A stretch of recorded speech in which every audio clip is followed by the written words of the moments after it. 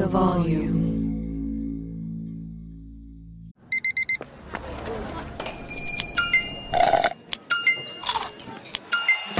With your Amex card, entertainment benefits like special ticket access and pre-sales to select can't-miss events while supplies last make every tap music to your ears.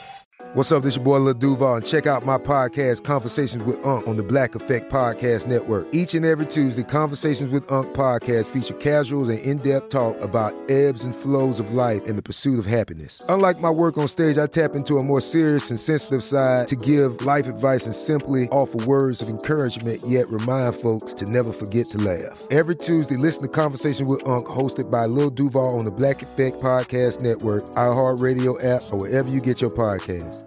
Presented by AT&T. Connecting changes everything. This is John Middlecoff from 3 and Out with John Middlecoff. Superchargers, headlights, and more.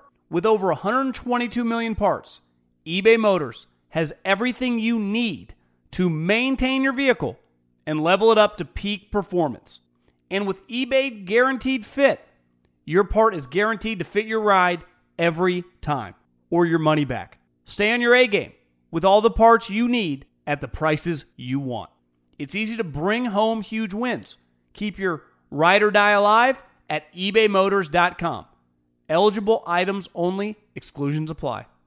We're all looking for ways to save, especially on medical bills. But where do you start? Unless you're a medical billing expert, finding savings can seem impossible. HealthLock can help. HealthLock is a healthcare technology company that securely connects with your insurance and flags errors like overbilling, wrong codes, and fraud. You can even have HealthLock work on your behalf to get money back from select past bills. Saving starts with knowing where to look. Visit healthlock.com today before you see another healthcare provider.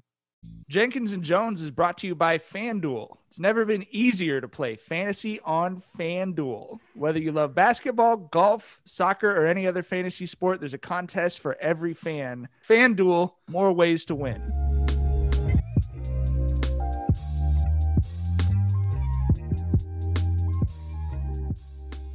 Welcome to Jenkins and Jones. It's Monday, July 5th. There's a thick layer of fireworks smoke over Southern California right now as we're getting ready for our NBA Finals preview episode. Stick around. We'll be joined in just a couple minutes by Langston Galloway from the Phoenix Suns, who woke up early on his off day to talk about the NBA Finals with us, which was cool and very crazy. As always, the co-hosts of Jenkins and Jones are Dragonfly Jones, a.k.a. Tyler. Hey, everybody. How's it going? And LeJethro Jenkins, a.k.a. John.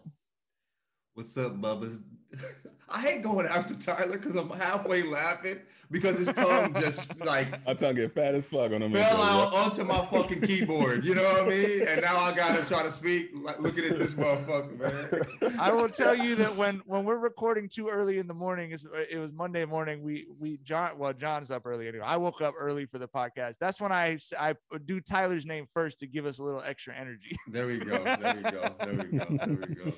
All right, we've got the matchup for the finals. It's going to be Suns Bucks. Obviously, we're talking about it with Langston in a couple minutes, but I wanted to get your guys' take on, first of all, did we call anything right with the Hawks the entire fucking playoffs? I feel like every single thing we predicted was incorrect. I don't know if I had them necessarily getting past the Bucks. I think that's when I finally got it right. I think when it was 2-2, I think the podcast was like, the Hawks look good because Trey's going to come back. And Giannis is going out. And then they lost the next two.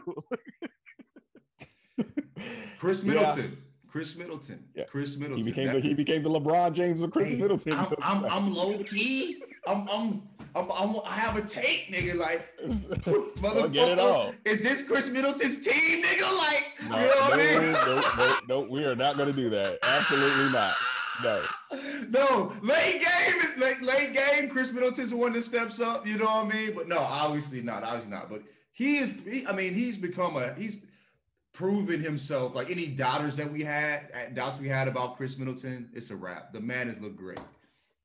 The funniest thing to me about Giannis not being American is, and this is a really underappreciated part of his personality, when people ask him these questions like, Chris Middleton, being the guy in the fourth quarter, his inability to understand why certain things are narratives to the American media is so fucking funny, because he looks at it from a collectivist, non-American perspective that's not like just sucking the dick of the alpha male narrative like nonstop. He's just like, I have a great teammate who's playing great in the fourth quarter. Why would I not be excited about this? Like, you know what I mean? Like, he doesn't even get why they're asking him the question.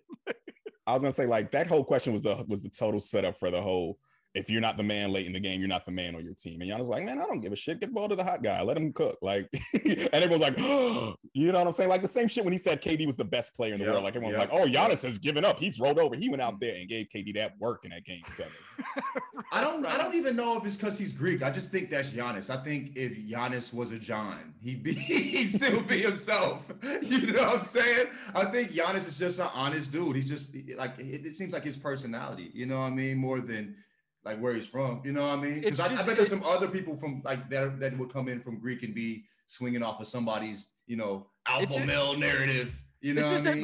But it's a very like, you have to be the best team. You have to be the best person. It's a very like no one ever asks a star soccer player in England, like, do you feel threatened by your goalie making a great save? You know what I mean? It's like a uniquely like, and it's a quarterback, it's a football quarterback driven thing. You know what I mean? That it's like, and we talked about it on the show. Like, that's what has always made KD so fascinating to me, is personality wise, he's just not, I want to be I want to be one of the best basketball players in the world. I don't need to be the fucking guy. I don't want to talk to the media. Like, you know what I mean? Like, personalities of actual people don't always line up with the narrative that the media wants for that, especially in the playoffs. That's my feeling about it. Kevin Durant just wants to be Kevin Durant, and that's good enough. I'm Kevin Durant. You heard of me, haven't you? You know, right? Like, that's all I gotta be, my nigga. Kevin Durant you see me? You feel me? Kevin Durant got on Twitter on the 4th of July to say he's deleting tweets because it's part of his brand. The funniest shit ever. Yo, he is leaned in, and thank God for that. But yeah, I just think, I don't know. In soccer, if somebody like notoriously was not good in big moments, would they not ask you that question overseas? Because it seems like it's a similar type of, I mean, to a degree, it's fairly similar in that. Basketball is a unique sport in that it can be so dominated by one person. Yeah. You know what I mean? Like, it's not that uncommon for the top soccer player in the world to not score a goal in a game. For sure. You know what I mean? Yeah. But in big games, if you're just trash. Right. You know what I mean? Like, you just, you underplaying in big games, big moments. You know what I mean? The personality PKs, you know what I mean? Like, my nigga, the personality thing. The personality thing is sports media, I feel like, across the world, but it's just more of a tabloid celebrity thing in like overseas. Whereas here, it's like, you're proving your worth as a person. You let someone else shoot. I mean, we've seen that with Braun his whole career. You let someone else take the last shot. You know, it's just how dare you earn your 37 million or whatever the fuck, nigga. Like, nigga, I did that, bitch ass nigga. So what do you guys think about Suns Bucks? Where do you think the series is going? Who are you rooting for? I mean, it's all about Giannis, right? Like, Giannis tips the scales for me. If Giannis was healthy, I would think that the Bucks, probably take it. I think this is going to go 6 or 7 if we get Giannis at some point in this series. But now, I'm leaning Bucks 6 if we don't get Giannis. I mean, not Bucks 6, Suns 6 if we don't get Giannis. I'm gonna say, oh shit. Yeah. I was spicy. Okay. Getting real spicy. Let me write that down, because I mean, I think Suns, regardless, even if Giannis was playing, I mean, they I think the Suns, I don't know. There's something about that team, guys. You know what I mean? Like, yeah, I truly believe they got it this year. I think they got it this year. Booker's been on the down. Like, he's been, like we talked about, he's been thinking a lot. He hasn't played as well as he did during the year or series earlier. So I think he's going to switch it around this series. I think he might go fucking off on these motherfuckers. You know what I mean? Like, so I don't know, bro. Booker in the finals, not giving a fuck, pulling up with the old school. I think he's going to drag his nuts all over the place. Maybe that's just what I hope he does. You know what I'm saying? But I think the Suns got it. I say you're talking with your heart. That's your heart. Yeah. I mean, it's more fun that way. You know what I mean? But I do think Tyler said it literally in the NBA preview test show we did in fucking November or whatever. Like, Chris Paul is making everything as simple as possible for DeAndre Ayton. He's just going out there hooping. He's 17 and 17, fucking walking on the court. Right. Guaranteed. And CP3, you know, narrative, whatever. Like, he's accounting for the fact that Devin Booker is going to play like it's his first time this late in the playoffs. Like, and Monty Williams, clearly the game plan is not what the Hawks game plan ultimately was, which is like, Trey's going to give us 40 and keep us in it no matter what. Like, very clearly they're planning for Devin Booker having some 9 of 23 nights. You know what I mean? Yeah, but I mean, like, Booker against when it matters, you know what I mean? Booker has been a fucking animal. You know what I mean? It's like, actually, I wouldn't say that, because there were some big moments in certain. He's had some games where he struggled, but they also haven't had a lot of super high pressure shit because they've been cleaning everybody up. Yeah. So. But I guess the 2-1 game, he wasn't all that, you know. Anyway, but I mean, the closeout games in the series prior, he was fucking swinging all over the place. You know what I mean? So whatever, but. Nigga. Can we stop talking about basketball now? You got your basketball, you got your niggas. Now we can move on. Let's talk about some other shit, please. God damn. Fuck. And keep this shit in here, man. Let these motherfuckers know how I feel. You feel me? Shakari. Let's talk about that shit. The NBA Finals are finally here, and FanDuel Sportsbook has a championship offer you don't want to miss, because during the finals, new users get 30-1 odds on either team, that's going to be the Suns or the Bucks, to win their next game. That means you can win $150 on a $5 bet. I like the Suns to come out. We obviously, talking to Langston Galloway, we've been enjoying the Suns run through the playoffs, so I think that would be my bet for game one. With FanDuel Sportsbook, there are more ways to win on FanDuel during the NBA Finals. And when you do win, getting your money is a layup. You'll get paid in as little as 24 hours. Just sign up with the promo code J_J. Again, that's J_J to bet the NBA Finals with 30-1 odds. Once again, that's promo code J_J to unlock 30-1 odds on either team to win their next game, exclusively on the FanDuel Sportsbook app. Disclaimer: 21 and over and present in Colorado, Indiana, or New Jersey. Must wager in designated offer market. $10 first deposit required. $150 max bonus. See full terms at sportsbook.fanduel.com. Gambling problem? Call 1-800-522-4700 in Colorado, 1-800-9-WITH-IT in Indiana, or 1-800-GAMBLER in New Jersey. So, you're a sports fan. That's why you're listening. But if you're considering getting in on the fun of sports gambling, I want to let you know about a great resource, the Action Network. The Action Network is where fans go when they're ready to bet smarter and turn a profit betting on sports. In fact, their free Action Network app was recently named the best app in sports betting. With the Action app, you can see the latest picks and articles from Action Network gambling experts, as well as personalities like Colin Cowherd. You can compare odds from different sports books and track every bet you make, so you always know how your picks are doing. So if the game means more to you, download the free Action Network app and start betting smart. All right, our special guest today has got way better things to do than talk to us. He's getting ready for the NBA Finals. He's a member of the Phoenix Suns. Hailing from Baton Rouge, Louisiana, is Langston Galloway. Langston, thanks for coming on the show, man. Thanks for having me. Appreciate you guys. Let me join you guys today. So what's life like? We're talking to you early Monday morning. You have a finals game tomorrow night. What's it like, man? You know, I mean, what's it like getting ready for this round and just having the lights come on a little brighter and everything? No, I mean, it really doesn't. I mean, from my standpoint, it doesn't seem like we're here yet. Like, until we start playing and we're like, the game is like actually like upon us and like you're getting ready, pregame and all that. Like, right now, it just feels like a normal day, like normal Monday, like waking up, getting ready for the kids to get going. But I think tomorrow when I wake up, I know I'll be like amped. I'll be ready to go and knowing, hey, look, this really starts the journey to, hey, winning a championship. For sure. So Langston, man, how has the ride been? Because you came on board. This is your first season with them. Like, when you signed with Phoenix this offseason, I want you to shoot straight with me. Like, these weren't the 2017 Warriors where you're like, oh yeah, finals definitely guaranteed.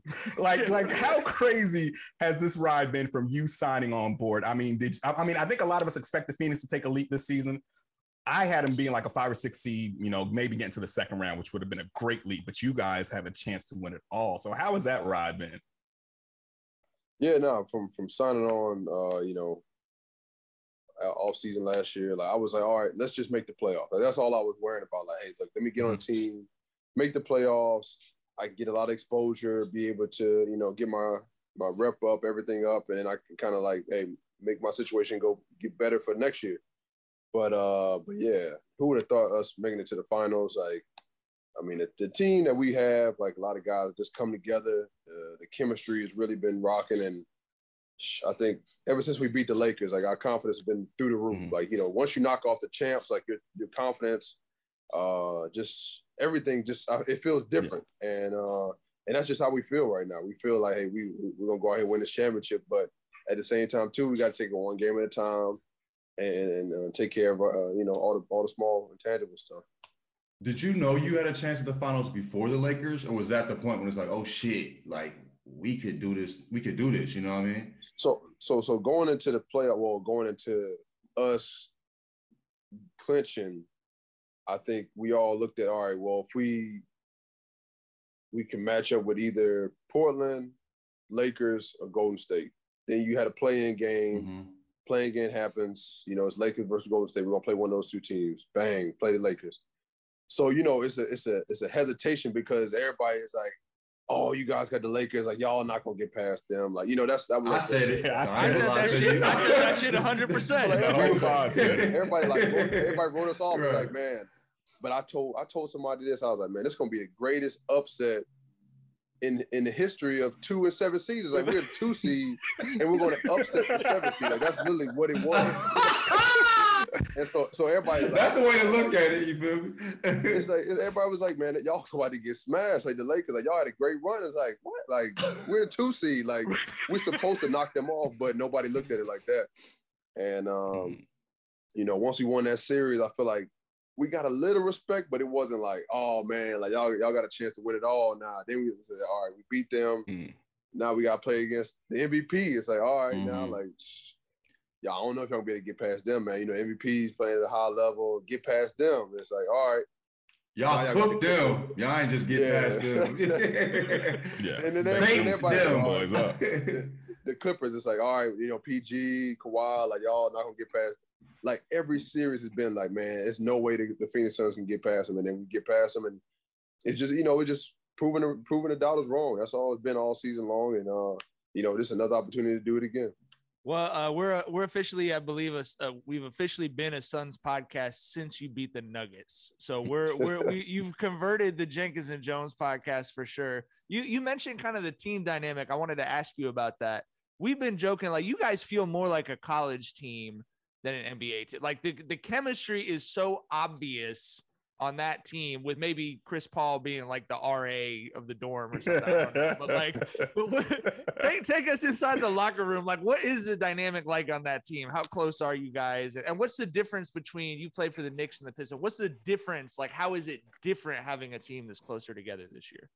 No, I think you have, from our standpoint, we look at our whole team as like, I guess you're quote unquote young. Like they say, hey, our core is young.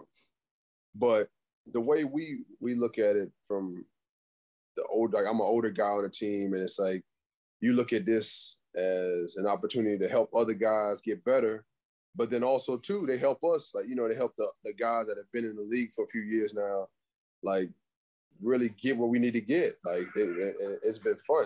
It's been a fun ride thus far, and it's it's a lot of joking, a lot of playing, when you have a lot of younger guys, everybody's clowning each other, everybody's doing all everything that you could think of that keeps all the camaraderie, all the good times rolling. Like that's our team really, and that's what makes us a really fun team when when you're around us and see how special it is. Does Chris Paul join in with the joking? Because he definitely seems like a dude who steps in the locker room like, hey, cut all that noise out. He definitely seems like we're preparing for a finals, guys. Come on, settle down now. It's past 10. You know what I mean?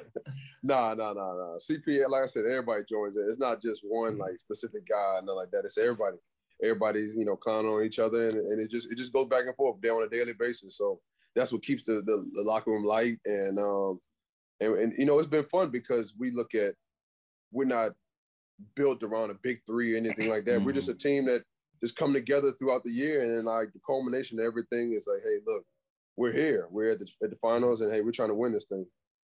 What's the difference in the approach since compared to the teams prior? Because like the Kings, Pistons, Knicks, when you were playing for them, bro, you know what I mean? Like this is a totally different experience right now. Like what's the difference in the approach throughout the year or just like game to game? You know what I mean? I think the approach would probably be it's just like on a daily basis, and I give a lot of credit to Monty. It's like he's put in our heads like, hey, look, we got to keep getting better, or like, hey, we were going like a 4 and 5 game winning streak, and say, hey, we got to keep getting better. Like we're good, but we're not great. Like we still have a lot of room to grow, and then it's like our mentality too was, we're not going to lose 2 in a row. We're not going to lose 2 in a row. And it's like, if you carry that mindset throughout a season, you look up and your records, you have a really good record. So it's like, that's how you have to look at every single game. And I think that that's been the biggest difference between other teams that I've been on compared to this one. It's like, we might have lost 2 in a row maybe once, but I don't even think we did. Like, so it really has carried over, and that's how good we've been this year. That's how good we've been. We've got some more questions about the Suns and the playoffs and everything, but I wanted to talk about your story a little bit. I mentioned before we hopped on, I'm a local sports writer, so I see what a big deal it is when a guy just makes it pro in Europe. You know what I mean? Like coming from the inner city, like I know those guys aren't seen by national media as a success, but I see how that could change a whole family's course and everything. You have one of the craziest stories I've seen. You go from undrafted to back-to-back 10-day contracts with the Knicks and end up making the All-NBA rookie team. What was that? I want to know about the pressure of those 10-day contracts of like, man, I was the man in high school, I was the man in college, and now I'm right here on the edge doing the D-League stuff, and then you get that opportunity. Like, what was that like for you, and kind of how crazy was that, like busting through and then getting to sign that contract after those 10 days? The first couple of games was definitely nerve-wracking just because I was like so amped up because I reached my dream, but it's like, hey, I want to stay here. I don't want to go back to playing in the D-League at the time. And right. How many games is that? That's a short window. Yeah. I think the 10-day ended up being like 4 or 5 games. Like that was it. That was 4 or 5 games. But it was like it was weird because I think it was the first 10 days was 6 games because I got there, it was a back-to-back. So we played the Wizards and we played the Houston Rockets on a back-to-back. So that helped me out because I had 2 games like bang bang, like and it got the jitters, it got everything out of there. So it's like first game, really nervous, scored a couple points, cool, all right, now the jitters are going. Then I didn't even have a day of practice. I went right back into the next game, like, all right, we got to play. So next day, played Houston Rockets. I think it was a TNT game, and I didn't have no chance to think of like, hey, look, the hypeness of the game or anything like that. I was just like, hey, look, I'm out here. Let me just try to hoop, and actually had a heck of a performance. So that was like, it kind of like relaxed me. All my friends talking at home, man, don't get crossed up by yes. So that eased me. That eased me in. It just threw me in the ringer, and I just had I had to either survive or so that was a huge thing. And once I got past those 2 games, like everything else, like I had 2 vets in the locker room that were behind me. I had Lou Almondson and Lance Thomas, and they both were like in my ear, like they've been through situations like that with me, that like the same situation that I was going through, and they were like, hey, look, don't worry about it, don't get the big head, like just stay the course, like it's gonna be day by day. Keep doing what you're doing and everything gonna work out. And it's so funny because they texted me the other day when we made the championship, he's like, man, I've been, thinking you're gonna win one out the whole time, like knowing that from that point to now, like it's crazy how 7 years have gone by, but it's cool to see that culmination. Can I let me sneak one more in? What's that like at the end? So you're 10 days, which is, again, we just said it. It's a real short window. It's like your whole life, all the dreams up to that window.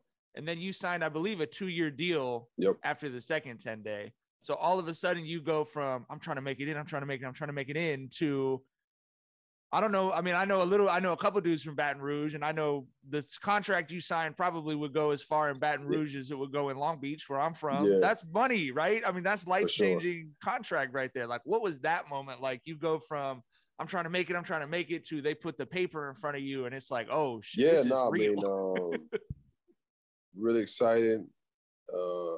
Everybody in my, and their mama was calling me, texting me like, yo, man, congrats, this and that.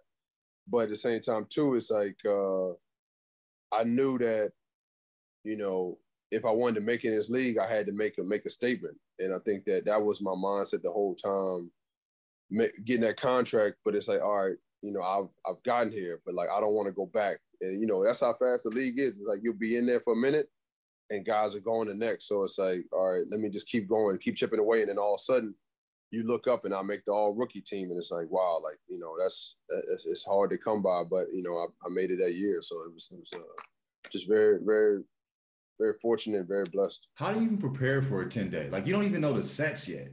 You know what I mean? Like how do you even prepare for that, to be able to play when you haven't had a practice? Yeah, I think that playing with the Knicks, like the organization, like the smaller unit, I understood what they were trying to do. So it wasn't like I was like thrown into something completely different, but it was like I knew similar sets, calls, defensive schemes, all that. So it made it an easier adjustment. I'll say easier. It wasn't easy, but it was an easier adjustment. I have one important question. What did Chris Paul say to Pat Bev? What I heard what was said, but I don't know if I heard what was actually said. You feel me? So let me like rephrase the whole question, because it wasn't that he said anything in that moment, right? When he pushed him and nothing like that. It was like the culmination of the series, right? So Game 5, like they were talking all cash, like trying to like just rile us up. Like it was just crazy, because he was like, oh, we about to come back. Just y'all ain't got it. Like it was just too much stuff. Like everybody, like, and it wasn't just him, it was everybody. Yeah. Like the Clippers in general, like they all just talk trash, and just like it is what it is. But then Game 5 came, and they took it to a whole nother level where like, we going back to LA, we gonna stomp y'all. This like it was just a lot of other words said, but it just like that was how it went.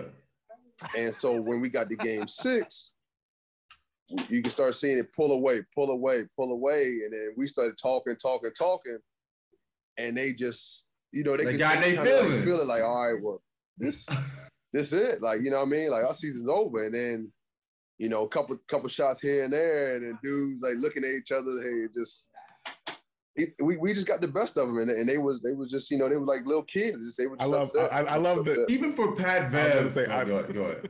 But I will say this. We're gonna remember that for the rest of our life. Yeah. Our team and like every individual, like not saying that we can go back and push nobody in the back or nothing like that, but we gonna remember that. Like, you know what I mean? Like that's something that's gonna stick with everybody on our team for the rest of our careers going forward, and how we look at people differently. You know what I mean? Yeah, I love the game by game breakdown of how the Clippers fuck around and found out. Like basically that was the breakdown, right? But going to Game 6, that closeout game where Chris Paul just put on a fucking performance of the ages, right? 41, ran off 14 or 16 points when the Clippers made it close, when they got to within 8. It's kind of a running joke on Twitter that they give all the credit to Chris Paul, even when on shit that he didn't have his hands in. But, for someone who's in that locker room, like, what would you say Chris Paul's impact is? Oh, it's huge. It's huge, because that sometimes it's like it's the scoring. Sometimes it's the assist. Sometimes it's just him taking care of the ball for some games. It's like, you know what I mean? Like, if you can take care of the ball, not turn it over, have a couple assists here and there, like, that's huge, and that goes a long way. So, and it carries over to everybody else. And then also too, it's like the confidence builder. Like he's a culmination of like keeping everybody together, keeping the confidence like real high. Like, oh, we about to go out here, we about to, like, it's just how we look at each and every game. So, I mean, hey, he's been steady year round, and hey, I don't see it changing, no time soon. If you guys are able to win 4 more games this season, I think one of the defining moments and a play that will go down really in NBA history was the Valley Oop to win that game. What was that moment like? I mean, you're down 1 with that little time left. It's tough. What's the bench thinking? You see the play get drawn up, and then what was that moment like when the ball went through? You realize, oh my God, that's like one of the craziest. Yeah, I mean, at first, like everybody was kind of upset because they were like, is that goaltending? But then, you had to think back real fast, when you got to get your your rule book out, like, oh no, you can do that. You can do that at the end of the game. That's just a rule that they. Ayton said he didn't know either. He said he just trusted Monty on that one. So yeah. Right. He was gonna blame Monty if it was goaltending. Yeah. And it's like what's crazy because it almost could have went in from the angle that he shot it. It literally was going in the basket, and just luckily that DA touched it. It worked out because that ball would have went in if he wouldn't have touched it. But yeah, that was a great play, and everybody says, "Oh man, we walked through that." No, we never walked through that play and nothing like that. But it was something that we had worked on. It was a fake alley oop, and then like somebody was coming off to the corner for a 3. I think it was Book coming off for a 3. That was the play, but DA just happened to. No, it was Jay who was coming off. No, it was whoever went to the corner. I forgot who went to the corner, but that ended up being the perfect setup because Book's at the rear screen, and I mean, hey, right. Book's at a real screen. Yeah. That was real. I mean, that was the unsung hero of that moment. So I mean, because I think the underrated part of that play, we talked about it a lot on the pod, was we told everyone, go to any park near you, stand where Jay Crowder was standing, and try and throw that pass. No, you won't get it once in 100 times. So he didn't work on that. Like that wasn't part of the plan. Hey, if we're in this situation, he just had that off just put it right there. I mean, and that's what we kept looking at the clock. Like, all right, it's 0.9 on the clock. Like if you throw it by the rim, like, hey, if DA most of the times can out jump whoever is guarding them. So hey, look. That we're gonna trust in that. That'll be the ideal play, and especially to win that game like that without CP, like especially the first 2 games, like that's huge. That was huge. What has seeing CP play meant for you? Like, what have you taken personally from like watching him do what he's doing at this age? You know what I mean? It's pretty insane for us. Like, but as a point guard in the league, what does it mean for you? No, it's huge. It's huge because I have a lot of stuff to work on this summer, and throughout this year, it's like I've been working on stuff while he's been, doing this thing and whatnot. But from afar, like, okay, I need to work on that. Like, just mental check notes for me going forward. Like, all right, put this in my notepad, put that in my notepad. Okay, all right, I need to work on that. Okay, all right, picking his brain, trying to figure out things that he looks at or sees, like. We sitting right next to each other on the bench. So I'm always like asking, hey, what do you see out there? What do you think we should be doing better? And his vocal is I mean, it's crazy because he's able to communicate with the guys. Like, hey, look, this is what I'm seeing out there, or hey, look, we need to pull this together. So it's always something that is really important for us going forward. So I'm always trying to see, hey, how can I learn?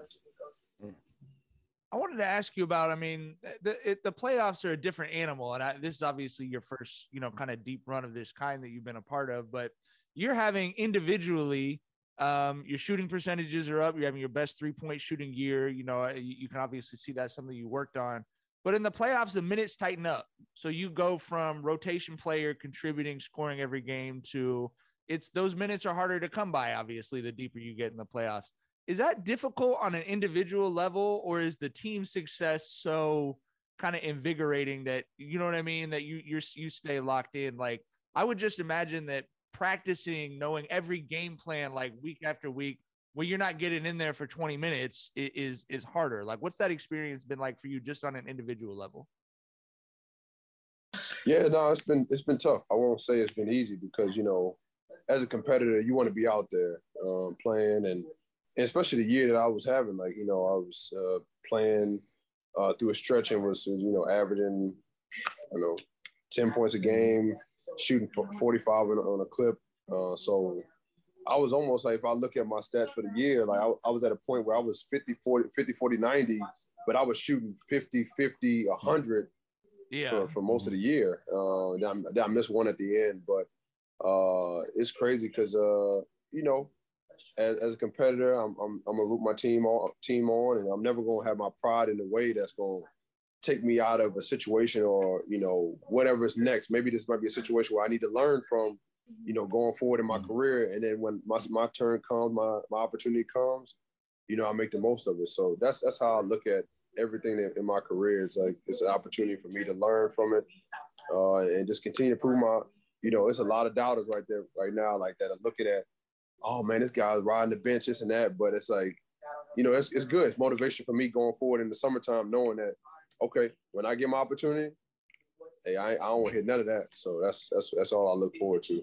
Well, you just said, I mean, there's usually space anywhere for a dude who's shooting 50, 50, 90, you know, 50, 50, 99. Right. It's like, you mentioned it a little bit at the beginning, but I wanted to really ask you about this. What's the confidence level like for you guys? I mean, is it just straight up like, we are about to go win the championship? Like, it just seems like everyone has that feeling right now. Yeah, that's it. That's all we have had on our mind. I think, like I said, we had the Lakers series and we won that series. Our confidence went up like, you know, 1,000. And then now looking back, like when we were in the Denver series, we were talking about this moment, like, hey, look, we got past the hardest team out there, because, you know, going through LeBron, going through the defending champs, like that's the hardest team you got to play against right there. And going through them, we just felt like, all right, there's nobody else that can stop us.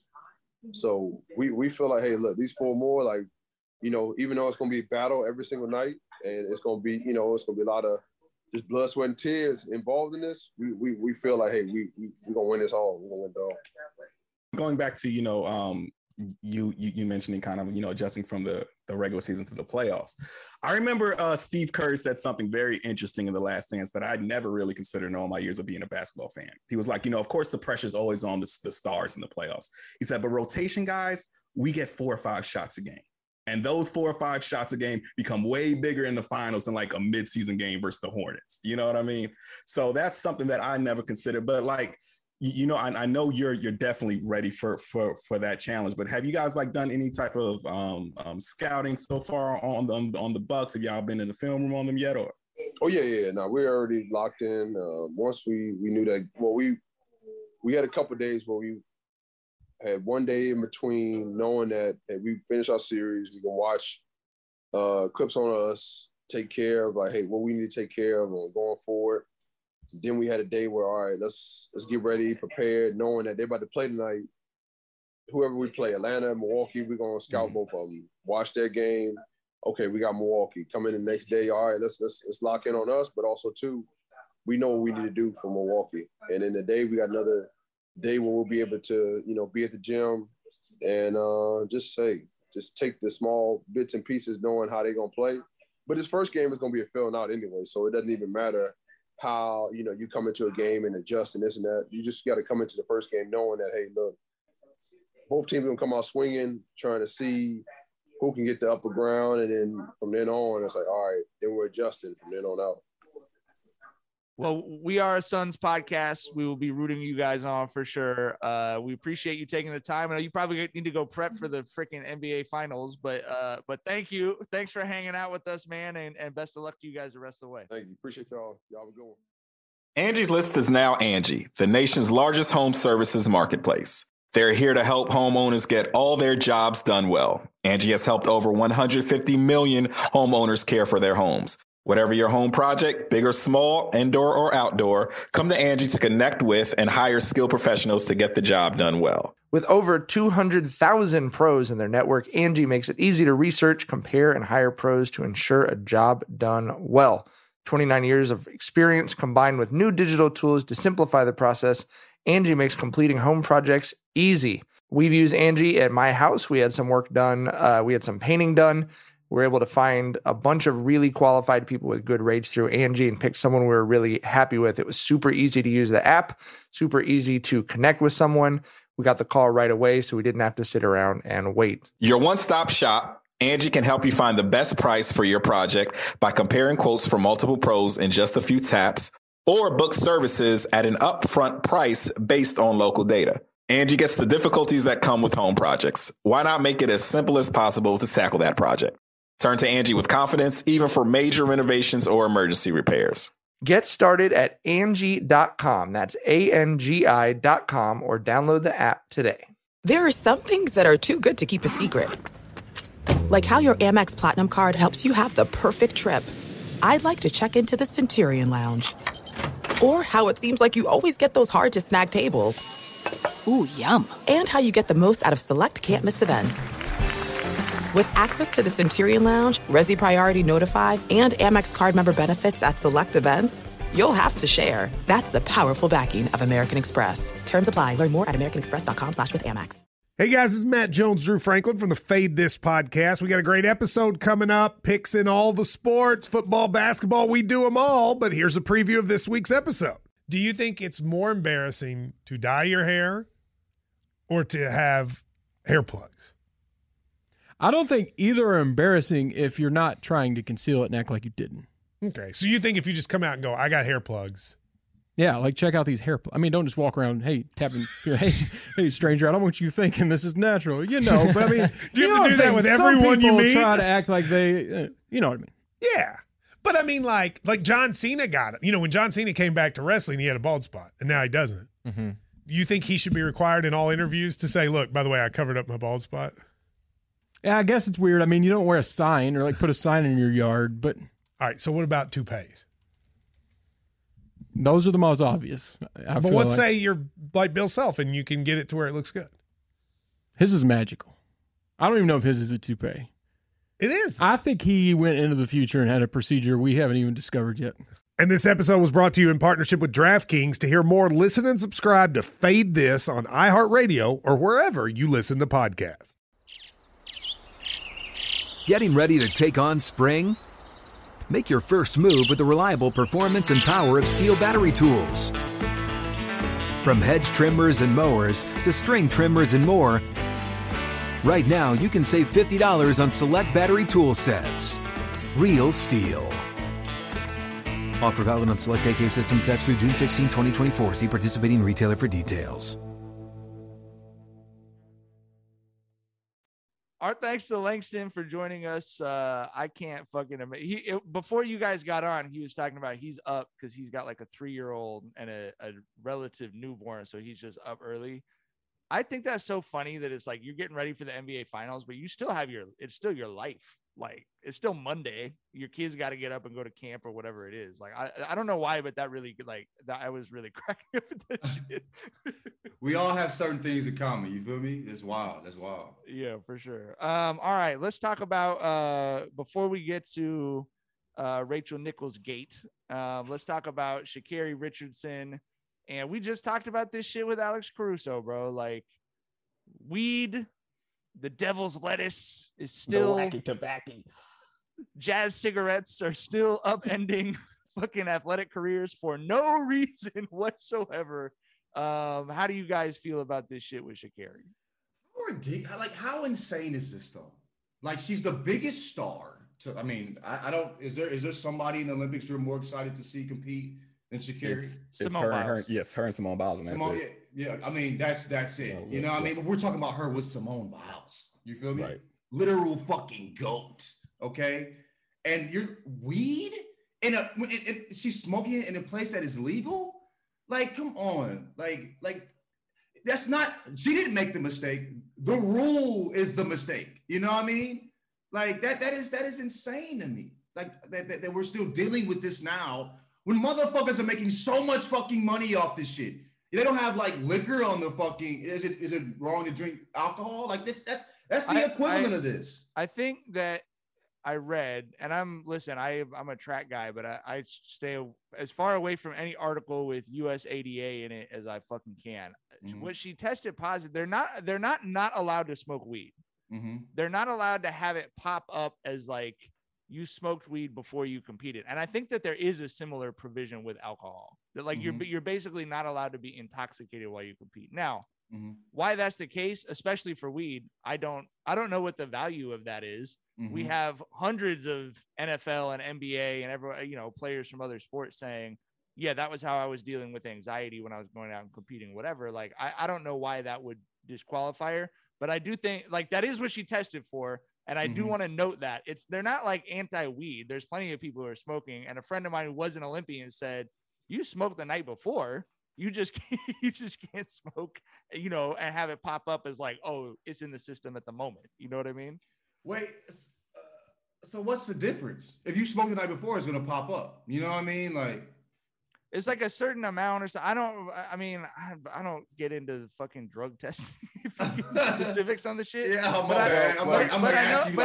But what I know is they're not testing people to make sure that they're not like, it's not like a job check. They're not seeing if there's anything in your system. It's like specifically a day of rate change, which is why whoever tweeted this shit about people are going to get high and throw the javelin into the crowd, like that was fucking weirdo, was rightfully getting killed. But that is basically what they're testing for, is whether you are on the field with alcohol or drugs in your system. Weed is on the painkiller list, and THC is a painkiller, but it's not a painkiller enough to where you can fucking like power through a sore hammy or some shit if you're a track star. You know what I mean? Weed doesn't kill pain that much, but the painkiller shit, I think it's more in there because it's the same rule for the whole sport. So I think it's more in there for the marathoners, the people running 50Ks and shit like that, that it's like, you're not dulling your system to go out and do stuff. I don't agree with the rule or whatever. Obviously, any rule that results in your biggest star not competing at the Olympics was a bad rule, right? You know what I mean? Like, you start at that point, but that was the only point that I would make about it is I don't think that they give a fuck whether the hammer thrower is smoking weed to celebrate becoming an Olympian or not. I think it's just she happened to, and that's why when you saw her come out, what she tweeted before the news went public was, I'm human. Like, she felt like she had fucked up by doing it so close to when she was competing or whatever, that it got popped. Because from what I know from Olympic track people, it's very well known how to be a regular smoker, whatever you want to do, and not have it fuck your race day test up. If she fucking did that high off the za, she's my favorite person on the motherfucking planet, nigga. If she got that Zaza in her system, smoking these motherfuckers, because her start wasn't the best, her finish was great. So she might have had a few like delayed reaction, you know what I mean? And smoke the motherfuckers like that, you feel me? Come on, G. Hey, put the cape on her. She's a superhero. I think this shit is fucking ridiculous, though. It's just, fuck all the dumb shit, bro. Like, she should be running. She should be running. She did not gain anything from smoking fucking weed. She had the advantage she had was her fucking hard work and being blessed by fucking God. You know what I mean? And that's not illegal. So fuck this shit. Point fucking blank. You feel me? I'm not even talking to the mic because the mic doesn't work. I'm like, point fucking blank. The mic's like, bitch, I ain't even on, nigga. What the fuck is that? I don't even work, nigga. Tyler, are you going on a weed strike in support of Sha'Carri? I am. I think the correct way to approach this is to actually increase our smoking of weed in her support. That is the route that I will be taking. Every joint I light up is for Sha'Carri this summer. I want to tell you something. Adrian is still like trying to find that strain of weed you had when we was in DC. He was talking about that shit, man. That weed that Tyler had, woo! Like, nigga, that was over a year ago, bro. That's close to a year and a half. This motherfucker still talking about that strain you had. You feel me? Like, nigga. I keep that gas. That's the kid. Hey, text that man and tell him, because he over here thirsty as fuck, nigga. You know what I'm saying? This motherfucker like, this is a year and a half later. Boy, well, he was smoking back in DC, nigga. We talking about barbecue, nigga. Like, all of a sudden, you bring this nigga up again. Boy, you was smoking that good, you feel me?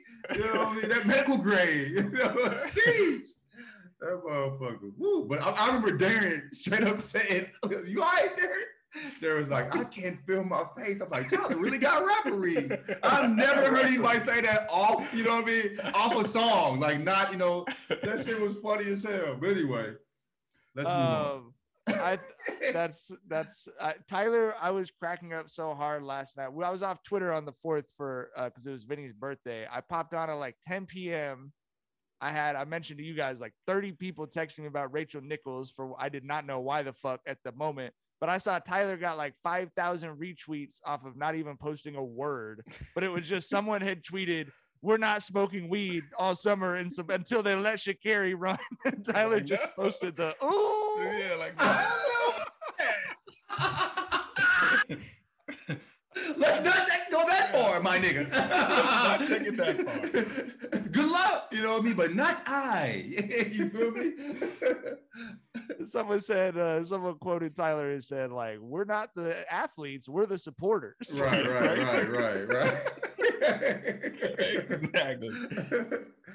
Oh shit. Okay, let's talk about the story that gripped Twitter on the 4th of July. Rachel Nichols Gate. New York Times story came out, and I just caught up on this shit. So let me preface this, which I always think is important in these conversations. Say we don't know any of these motherfucking people. Mm-hmm. I don't know any of the people. Like, I don't know who they are. I will say that I'm never surprised when I find out that a white person was talking out of both sides of their mouth about diversity. And that is something that I believe all three of us agree firmly on. Yeah. But what did you guys think of this story? I'm going to not try and catch everyone up on a 2,000-word in-depth story by the New York Times. But I would say that I would just foreground the conversation by saying all I know about it is what was in the story. And that's it, because I don't know these people and I don't know any of the other shit. But what was your reaction to this story, Tyler? Yeah, so Cliff Notes version, Rachel Nichols was speaking with LeBron's publicist, I believe. Yeah. I think it says LeBron's publicist about Adam Mendelsohn. Yeah, and about how, you know, Maria Taylor was getting a push and how they wanted Maria Taylor to do, you know, sideline NBA reporting, which was Rachel Nichols' gig. And then Rachel Nichols went on the whole, you know, I understand that this conversation happened last summer. We all remember how last summer was, you know, after the George Floyd and Breonna Taylor tragedies there. But you know, basically Rachel Nichols implied that they were, you know, pushing Maria Taylor because she was Black, and it threw us for a loop because Rachel Nichols has always seemed publicly to be on the side of diversity and inclusion, right? And it seems like so many people are on the side of diversity and inclusion until you have to give something up personally, until you have to make a way for someone, right? And for Rachel Nichols to imply that Maria Taylor, who was, you know, a college basketball athlete, who got her start in journalism as a college athlete, you know, who has worked her way up to the top, and you are Diane Sawyer's niece, right? And we're talking, right? And you got the nerve to act like people are pushing Maria Taylor on us because she didn't work her way to this. And you are fucking Diane Sawyer's niece. Like, what are we doing here, man? Does anything else need to be said, nigga? Does anything else need to be said, Tyler?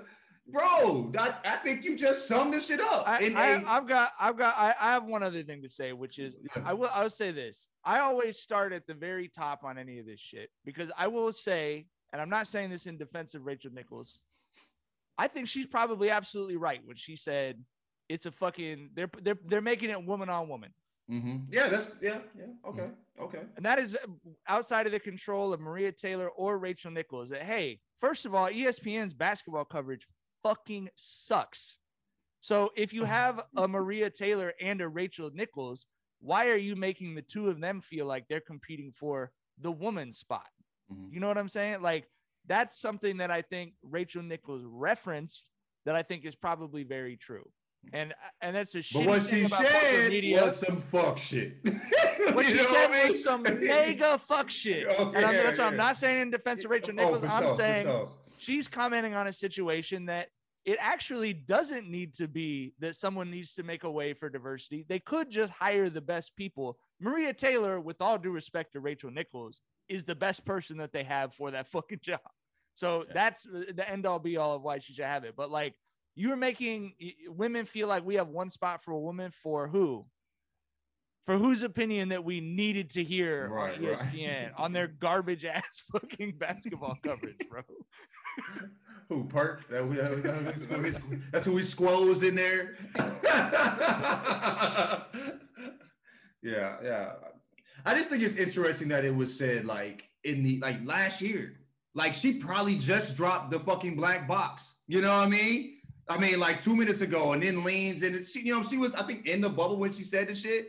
It was at its peak. White people were whiting less at that moment. And she's on the phone, full whiting. You know what I mean? Like, come on now. Like, no, man. Like what you said, Mike, and you had to say that shit. Never surprised to talk about both ends of the mouth. But I mean, like you said, Rachel, I was low key surprised. I was surprised.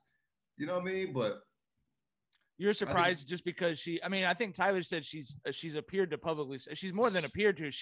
That's been sort of her brand is like, I'm pro diversity and pro new voices. And she had people who she's helped get on the jump or whatever, sticking up for her in that regard, saying, hey, she helped get me on this show or whatever. But that's why you're saying you were surprised because that's why I was presented surprised. herself that way. Yeah. I mean, with certain people, I'm not, like, like, I don't care how you present yourself. Like, but with her, I definitely was, you know what I mean?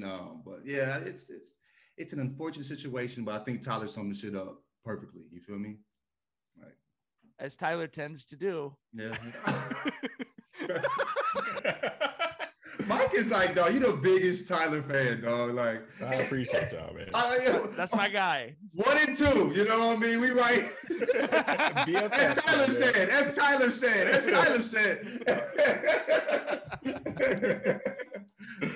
Anyway, ESPN, fuck you, Rachel Nichols, give me a fucking break. Like, but it is interesting. Here's the other thing we'll say. The only person who's faced any consequences for this is Kayla Johnson, a black woman, who is a black female producer at ESPN, who admitted to sharing the clip with Maria Taylor and was suspended. And that's the only person who's had any kind of punishment whatsoever. And I would add, by the way, Rachel Nichols recorded herself saying this shit and uploaded it to the ESPN server accidentally, which is not a good time to be arguing that the younger talent shouldn't be getting a bigger opportunity when you're struggling to use the new tech. How do you feel about how do you feel? Race aside, Maria Taylor went to school to know how to do the shit that young people have to do with technology now. How do y'all feel about what Mendelsohn said?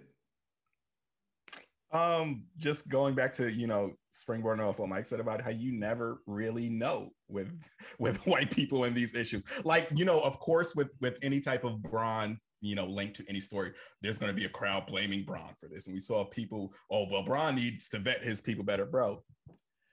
We as black people, we know that white people, you think there's no telling. When white people get away from us, a lot of them take off the mask here. And I'm never going to blame a black person because a white person took down their facade in private. Absolutely not. Never. I mean, how does Braun in any way control what anybody says, black, white, green, whatever the fuck, outside? You know what I mean? Like at any moment, you know what I mean? But yeah, like you said, like even in like, I went and played a country club of golf, you know what I mean? I knew I was in enemy territory, you feel me?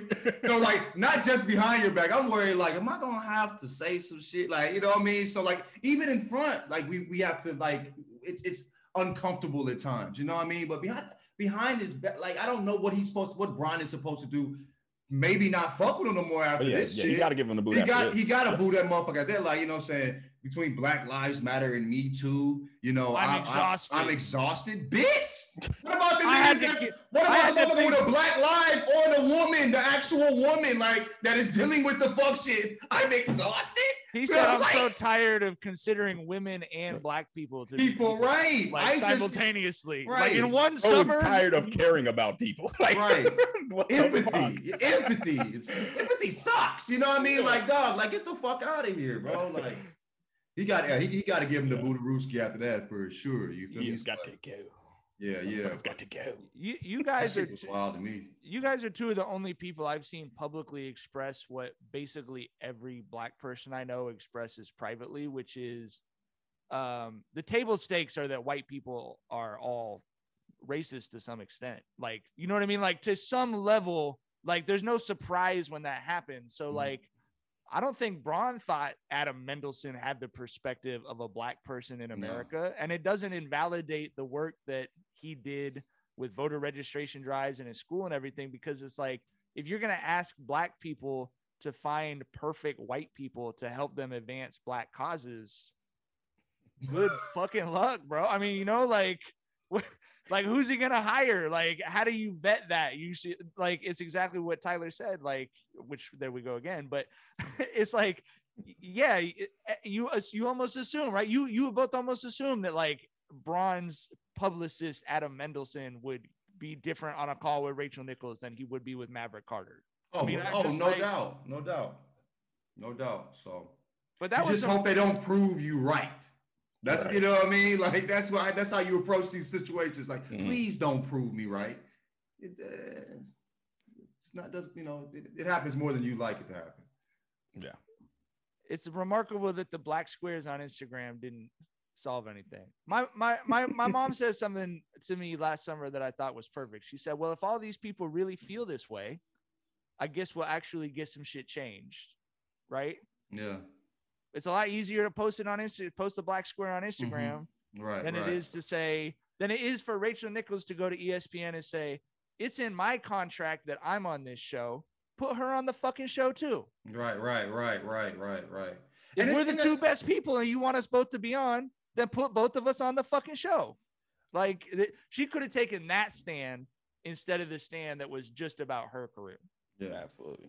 And then, like, they didn't even listen to Maria when they asked her, hey, you know, I would prefer not to work with a person who doesn't think I'm qualified to have this fucking job, even though I worked fucking hard. And they still try to squeeze her ass in that motherfucker.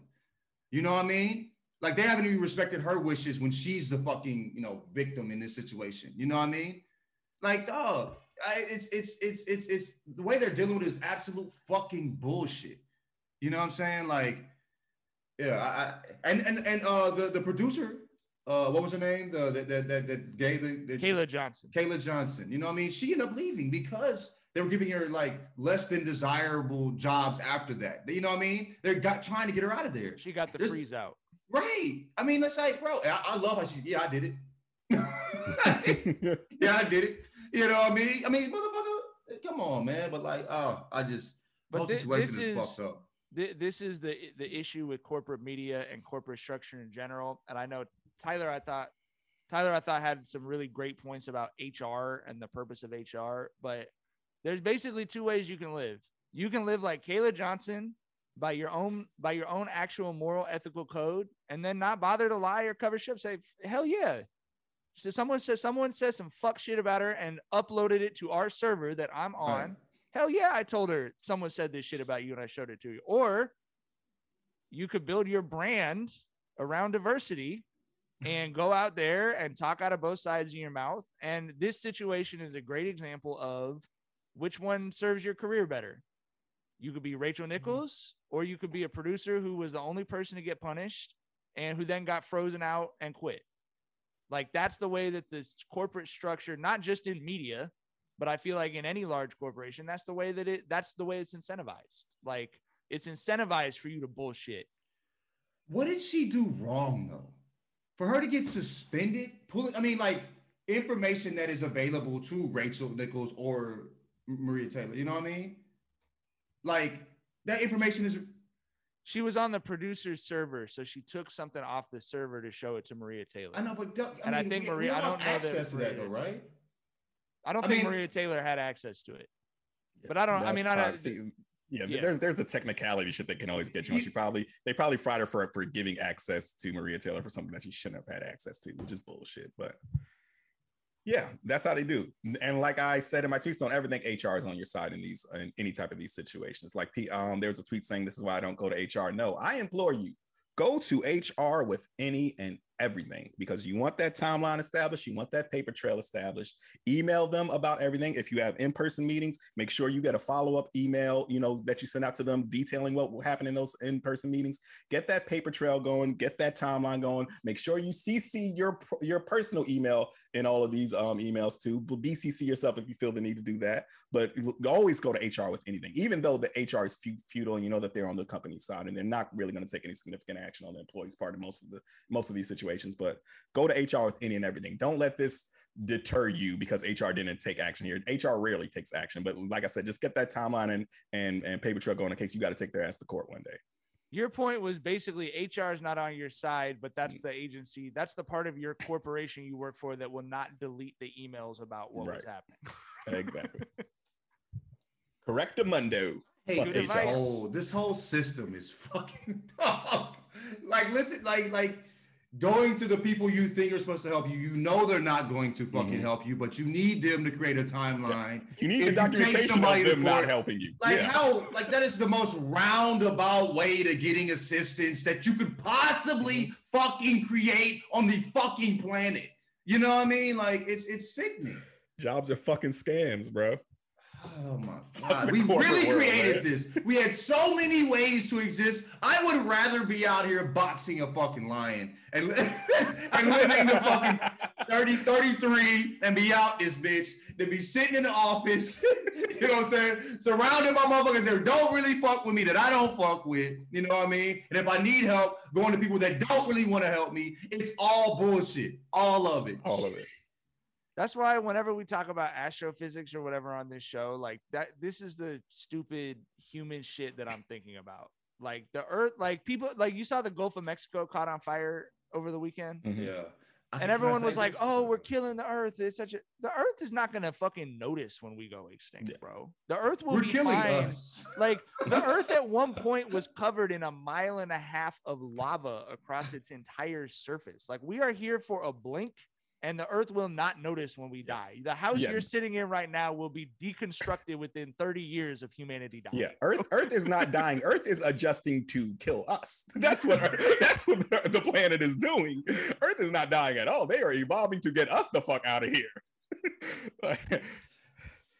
Yeah. That's exactly right.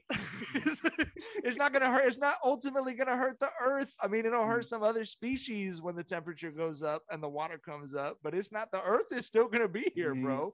The Earth's not going to blow up because the temperature went up 2 degrees. Humanity, the power grid's going to blow up.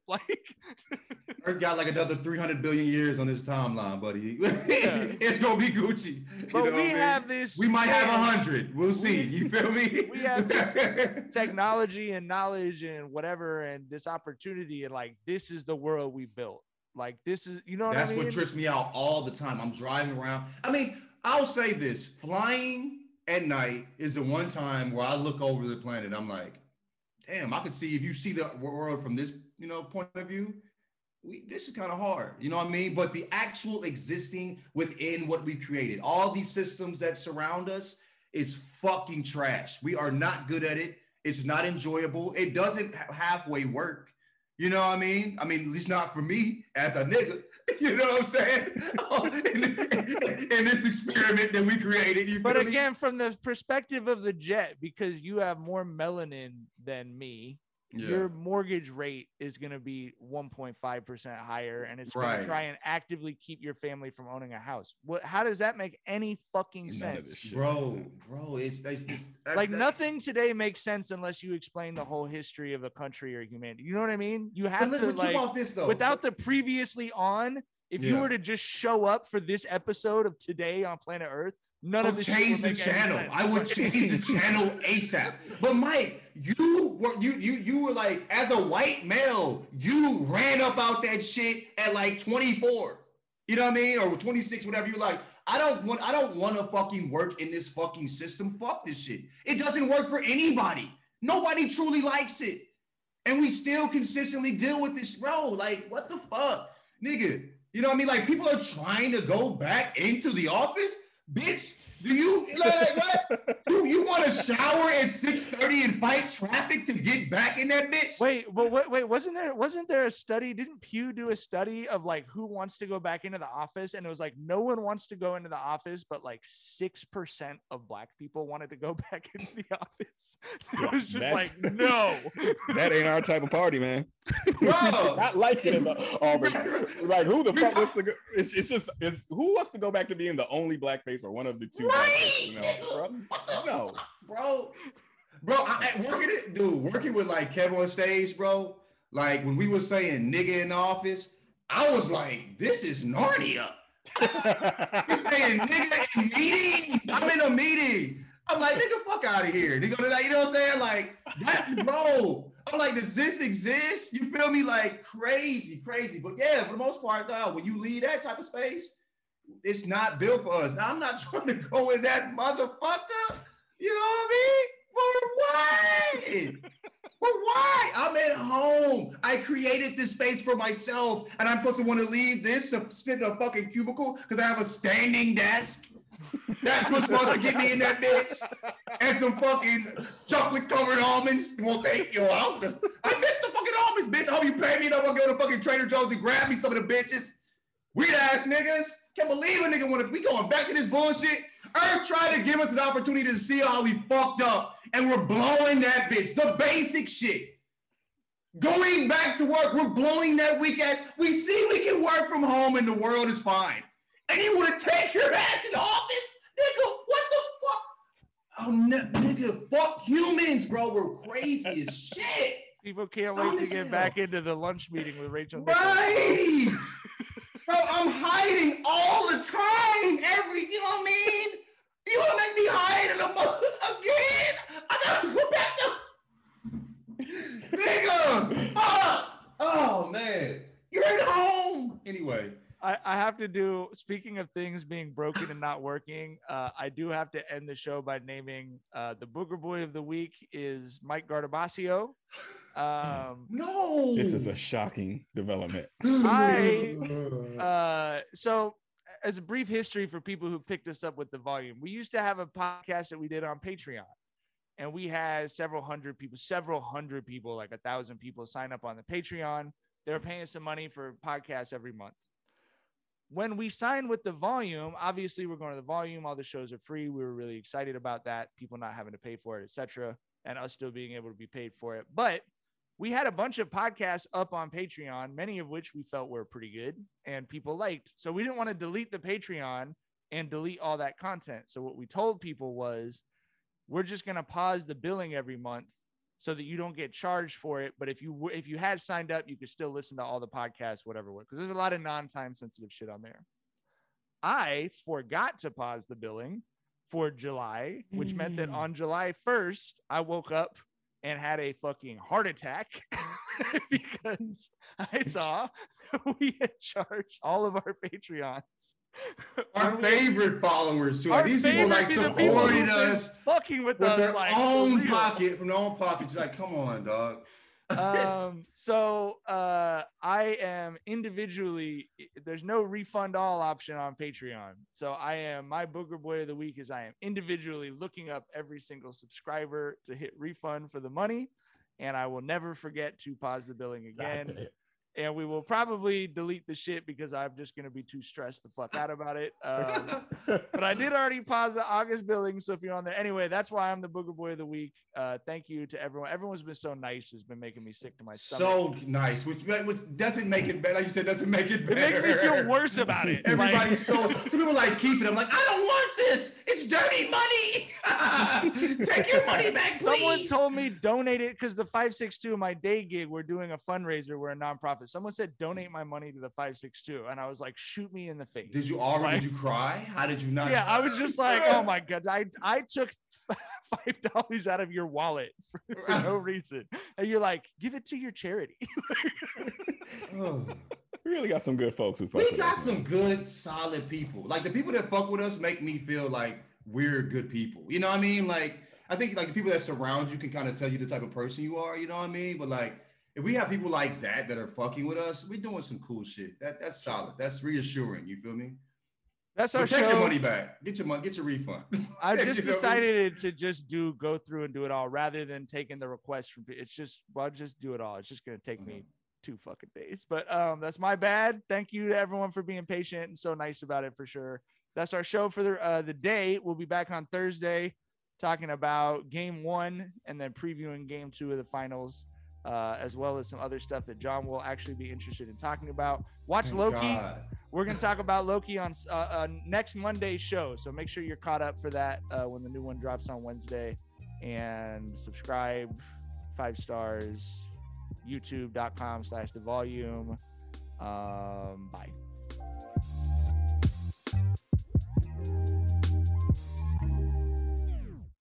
Are you spending more time in your basement now that it's your rec room, office, kids' playroom, or home gym? Well, you need to ventilate those spaces to remove stagnant, musty air. For over 20 years, the Easy Breathe ventilation system exchanges dirty, damp air for cleaner, drier, healthier air. Take charge of your indoor air with your own Easy Breathe ventilation system. You can get it installed, or DIY kits are available. Just call 866-822-7328 or visit takechargeofyourair.com and receive 20% off today. If a new house is on your wish list in the next 5 years, grow your savings faster and experience your dreams with an Ohio Homebuyer Plus account from Kemba Financial Credit Union. A savings account specifically designed to save for a new home where you can earn 7% APY, a $500 matching bonus, and a $1,500 mortgage closing cost credit. Learn more at Kemba.org. Offer expires March 31st, 2025. APY equals annual percentage yield. Restrictions apply. NMLS 292230. Equal housing lender. Federally insured by NCUA.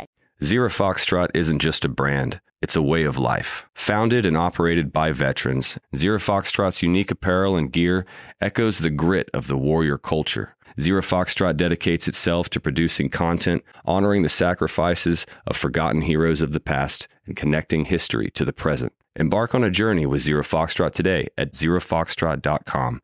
It's not merely our products, it's about the ethos that we embody. Rugged, resilient, and timeless. Being a chef means keeping your cool in the kitchen.